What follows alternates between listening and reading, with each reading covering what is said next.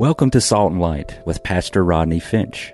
Salt and Light is a radio outreach ministry of Calvary Chapel, Cary. Jesus, speak to me. Open your word and reveal your heart to me.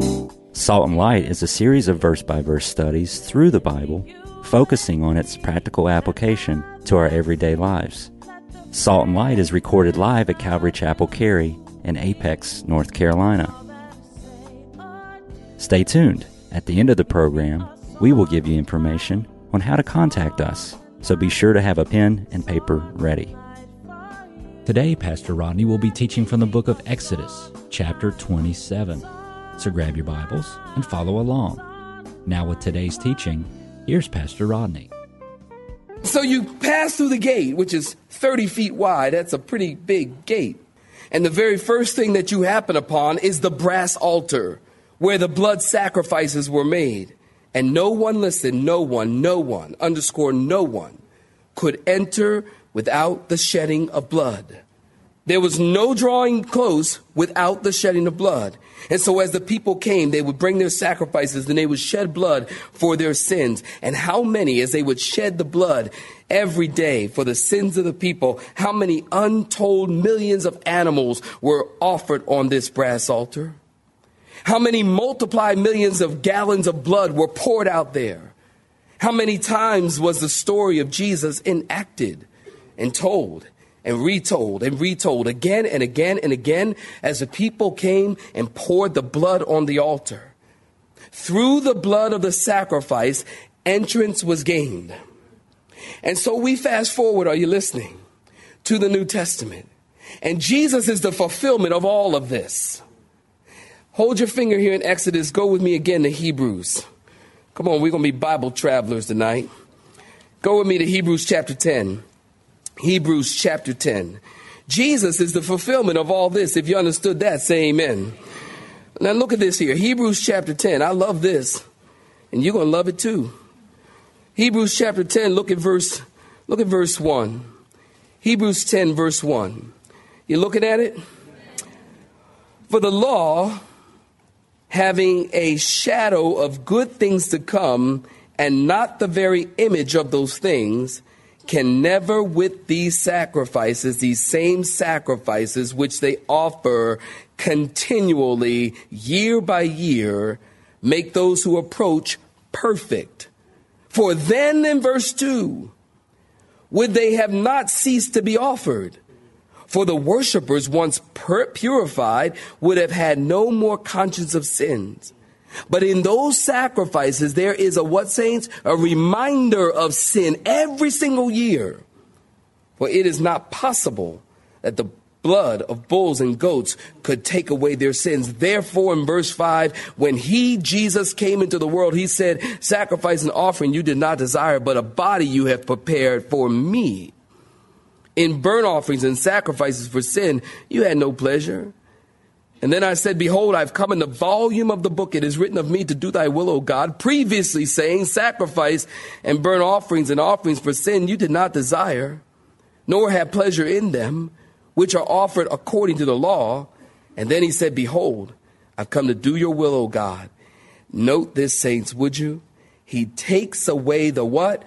First, that he may establish the what? Second, by that will we have been sanctified through, would you read these last few words with me? Through the offering of the body of Jesus once and for all. Do you understand that all that we are reading and all of the sacrifices and all of the blood that was shed was all pointing to Jesus? Was all looking forward to the day when Jesus would be tied to the altar, when Jesus would die on the cross, where Jesus would become the fulfillment of all of these sacrifices, where Jesus would bring to completion. This is what he meant when he said that he came to fulfill the law. He didn't say he came to obliterate it. He didn't say he came to destroy it. He came to be the fulfillment of it. The altar was the place of the shedding of blood, this altar. You know, Ricky Ryan, Sunday, were you here? He said something. It was great. He's great. But that guy got more energy in one pinky. I thought I was energetic. And he said something Sunday that I went away thinking about. He pointed out, don't you remember, he said this: no other religion, he said, sings worship to their God like Christians. Remember he said that? And worship and the sacrifice of praise, he said, is unique to Christians. And I thought about that, and I thought, you know what? There's something else that is unique to Christians. There are many things that are unique to Christians. But here in our text, there's something else unique to Christians. No other religion, think about this, has like a brazen altar. No other religion. Oh, you've got the New Age people, and they have no brazen altar. You got the politically correct people, and there's a religion, and they're nice people who want to have a nice religion and do nice things and say nice things, and, well, they're just nice. But they have no brazen altar. They have no place of sacrifice. On this brazen altar, a sacrifice was made for the S word. What's that, Rodney? Sin. You know, here at Calvary, let me tell you something. We still do talk about the S word. If that's okay, say amen. It's going to be okay. We talk about the S word. We talk about the B word, the blood. We talk about the R word, repent, because that gives us the L word, life. Somebody say amen. There are plenty of churches today, unfortunately, saints, that do not talk about the S word, that do not talk about the B word, that do not talk about the R word, because it might hurt people's psyche and it might hurt their self-image, and their self-esteem will be lowered. You know, some folks need their self-esteem lowered. That's the truth. I mean, some people need their self-esteem. The problem is their self-esteem. And that's why they have a problem with the S word. Because the problem is their self-esteem. Listen, I'm going to help you tonight. You're going to be glad you came tonight. I'm going to help you with your self-esteem. Listen, this is going to help you out. The Bible says that we are sinful through and through. The Bible says that we are desperately wicked. Jeremiah 17 says we are miserable, wretched, desperately wicked. You are a bunch of miserable, wretched people. I'm just trying to help you. And God is calling men, listen, to the R word. God is calling men to repent and to turn away from their sins and to turn to him and be washed in the B word, the blood, so that we can have real self-esteem. You know, real self-esteem comes from knowing Jesus and knowing who you are in Christ and receiving forgiveness and receiving love. You see, when you receive forgiveness and you receive love and you know who you are in Jesus, you'll have no problems with self-esteem.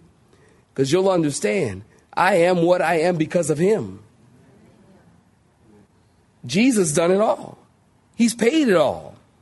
No other religion has this place of sacrifice. No other religion talks about sacrifice and a brazen altar. You got all this new age stuff out there, and people going up on mountains, sit in the lotus position and study their navel and all this.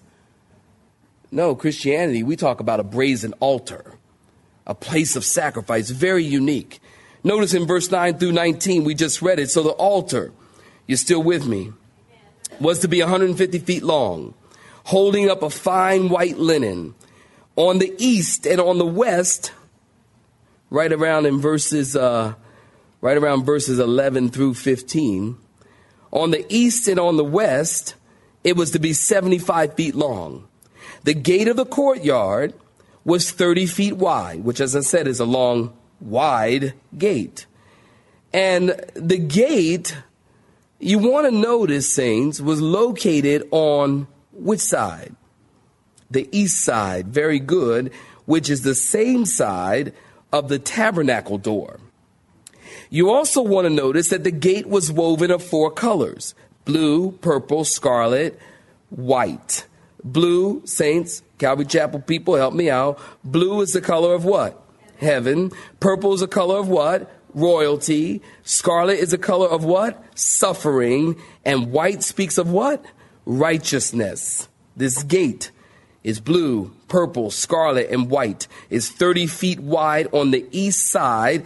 And notice this gate on the east side, and get this, saints, was the only way into the courtyard. Was the only way into the courtyard. Now, there was only one way into the tabernacle, and that was through the east gate. Now, again, try to picture with me. I'm putting your minds to work tonight. Try to picture with me again. The tribes are situated around the tabernacle. The camp of Reuben, some of you will find this interesting. The camp of Reuben was on the south side. And the number within the tribe of Reuben of people was 151,400. The camp of Dan was on the north side, and they numbered 157,600. The camp of Ephraim was on the west side, and they numbered 108,000. And the camp of Judah, listen, was the largest tribe, and it was on the east side, the east gate, where the gate was, the tribe of Judah, and they were the largest number, 186,400 people. They were camped on the east side. Now, don't you remember, listen close, the Bible says when Jesus comes back, he's going to enter through what gate? The east gate. Very good. The east side is where the camp of Judah was, and Judah means what? Praise. You know what I see there? If you are going to enter into the courts of God, you have to come through Judah, and you have to come through praise. Isn't that true? I mean, think about it. This wanderer, he's traveling. He's coming upon the tabernacle. It's beautiful. It's majestic. He sees all of these tents. And by the way, if you get an aerial view of the tabernacle and the tribes that are situated around the tabernacle, if you got up in a helicopter and you look down, you would see the form of a cross. That's what God saw. So this person, and they're wandering through, they see this majestic, awesome structure, all of these tents, and as he's coming toward the east, there's 186,400 tents in front of this east gate. And he's thinking, I want to get close. I want to get in there. I want to see what's going on. Hey, can I get into the courtyard? He would have to come through the tribe of Judah. Excuse me. Can I try to get up front? Excuse me. Can I get up there? He'd have to come through the tribe of Judah. He'd have to come through praise. And I believe God is saying to us, if we want to get into his presence, you have to come through praise. You have to come through praise, because this is what you're created to do. We're created to praise the Lord. We're created to worship God. And if you're really going to get into the presence of God, I have noticed some of the times when I have felt most close to God actually have been in this room. Now, I'm not saying that if you're not here, you can't get close to God, or you can't praise someplace else. I'm just simply saying, in the times that we have had worship and praise, and everybody's hearts are gathered, because that's true, that's important. It's important to come with a heart to praise the Lord, not just running in because traffic was bad and the weather was bad and got a chicken sandwich for the kids and just got off work and got off late. Oh, I got to get in here. Oh, finally. No, but when you get in here, and you say, God, I'm here to praise, I'm here to worship, I'm here to hear from you. See, you got to put something in worship to get something out of worship. I've learned that. You know, if you think you're going to come in and Steve Leslie and the worship team is going to get you into the place of praise and worship, that ain't going to happen. I mean, they're good and all that. That's not an amen. But it's not going to happen. If you want to get in God's presence and you want to get in the courtyard, if you will, and get close to God, you have to come through praise. You have to come through Judah, if you will. And I have found in those times where I've just said, Lord, I'm offering you a sacrifice of praise. Because you praise the Lord even when you don't feel like it. Isn't that true? Matter of fact, I find I get the most out of worship when I praise the Lord and I didn't feel like it. I mean, believe it or not, there are times that I come to church that I do not feel like being here. Maybe we better edit that part. I don't know. There are times, of course there are. I'm human, of course it is. Times you go, I don't know if I really want to go. But you come anyway because you know that there's blessings in the house of the Lord. You come anyway because you know that when I get here, I'm going to be glad I came. And when I leave, I'm going to be so happy I came and I got a word from God and I heard something from God and I worship God even when I didn't feel like worshiping God. And those are the times where you get the most out of worship. And that's what's called a sacrifice of praise. You know, praise is not praise if there's nothing put into it, like a sacrifice of praise. I'm sick in my body. I'm going to worship God anyway. So we praise the Lord and we worship the Lord and we get in God's presence through praise. You want to notice also, saints, the door. The only door is located on the east side. And there was only one way to get in. There weren't any back doors, any side doors, any trap doors. There was one door, one way, and if you want to get into fellowship with God, you have to come the one way. Listen, I don't need to tell you, the picture is clear. It couldn't be more plain. Jesus is the only way, the only door to get into the presence of God. What, only 20 people agree with that? Amen. And he said in John chapter 10, he said, John 10:9, he said, I am the door. Jesus Christ is the only way into the presence of God. John chapter 14, verse 6.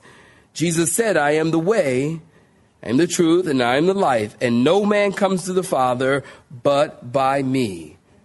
You know, it's with statements like that people accuse Christianity or Christians of being exclusive. And they say, you Christians, you guys are so narrow-minded.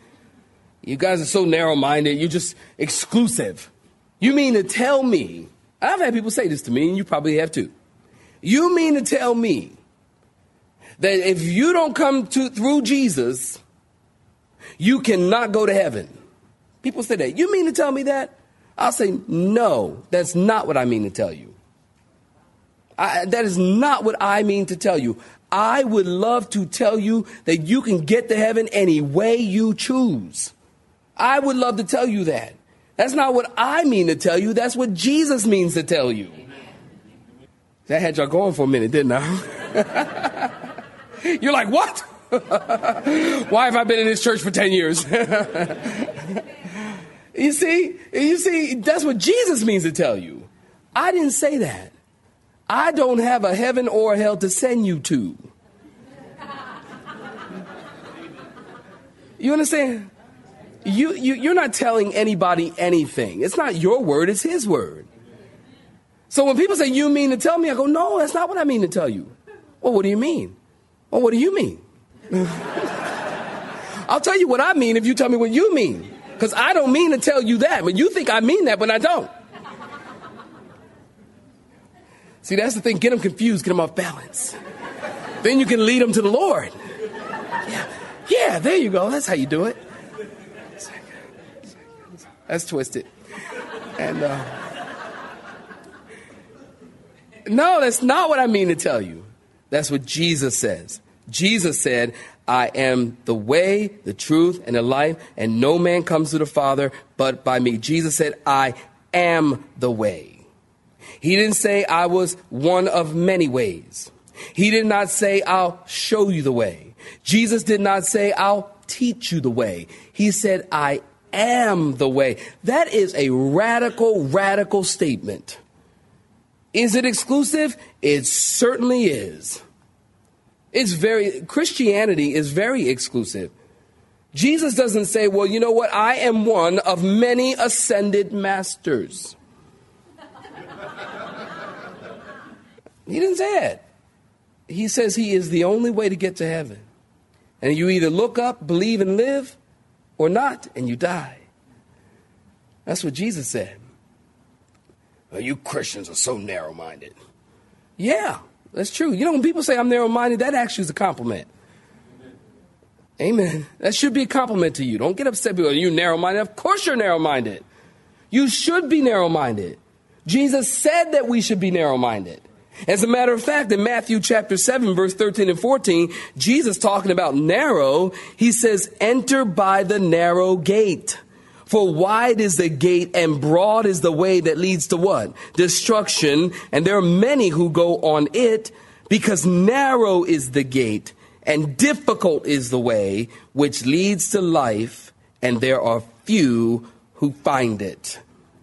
When somebody tells you you're narrow-minded, that should be a compliment. And you're not being narrow so that you can be exclusive so that people can go to hell. You are being narrow-minded because Jesus said he was the only way. He said he was the only way to get to the Father. In Acts chapter 4 and verse 12, it says, neither is there salvation in any other, for there is no other name under heaven given among men, no other name under heaven given among men by which we must be saved. That is the same thing that Jesus said, I am the way. He says, I am the resurrection and the life. I am the bread of life. I am the good shepherd. I am the light of the world. Don't you understand? These are all very narrow statements. They were so narrow, the Jewish people, when he said, I am, they about pulled their hair out of their heads. And they grabbed him and they took him and they crucified him because he said, I am the way, the truth, and the life. Jesus, when he said, I am, that is a statement of deity. Lord, who shall I say sent me? Tell them I am that I am. That's a statement, that is a term, that is a name that is reserved for God and God alone. That is why the Jewish people wanted to kill him, because he was making himself to be God by saying, I am. If you understand, say amen. Amen. This is the problem. It's a very, very narrow thing to say. No other name given among men by which we must be saved. Well, verse 20 and verse 21, let me read it again. Have a few comments. We wrap it up. And you shall command the children of Israel. Are you looking at it? Say amen. And you shall command the children of Israel that they bring you pure oil of pressed olives for the light, to cause the lamp to burn continually. In the tabernacle of meeting outside the veil, which is before the testimony, Aaron and his sons shall tend it from evening until morning before the Lord. And it shall be a statute forever to their generation on behalf of the children of Israel. Now listen, give me your attention. God takes us back, actually, are you listening, into the tabernacle area to talk about the lampstand. You want to notice that the priests were to tend the lamps. The priests were to make sure that the lampstand, remember the menorah that was in, the only source of light?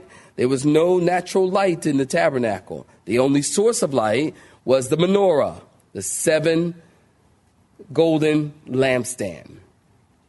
And the priests were to tend to that lampstand to make sure the lamp had oil in it. They needed to take care of the lamp and to trim the wicks on the lamp. And God never wanted that lamp to lose its fire. It was to burn continually. So God said the people, did you notice from our text, they were commanded, the children of Israel, to bring in verse 20, to bring pure oil of pressed olives for the light, to cause the lamp to burn continually. Notice from evening until morning. Do you know this is God's time clock? You have been listening to Salt and Light, a radio outreach ministry of Pastor Rodney Finch and Calvary Chapel, Cary. located in Apex, North Carolina. Join Pastor Rodney Monday through Friday at this same time. For information regarding service times, you can contact us at 1-800-293-0923. That's 1-800-293-0923. You may listen to today's broadcast in its entirety by visiting the media library on our website at cccarey.org.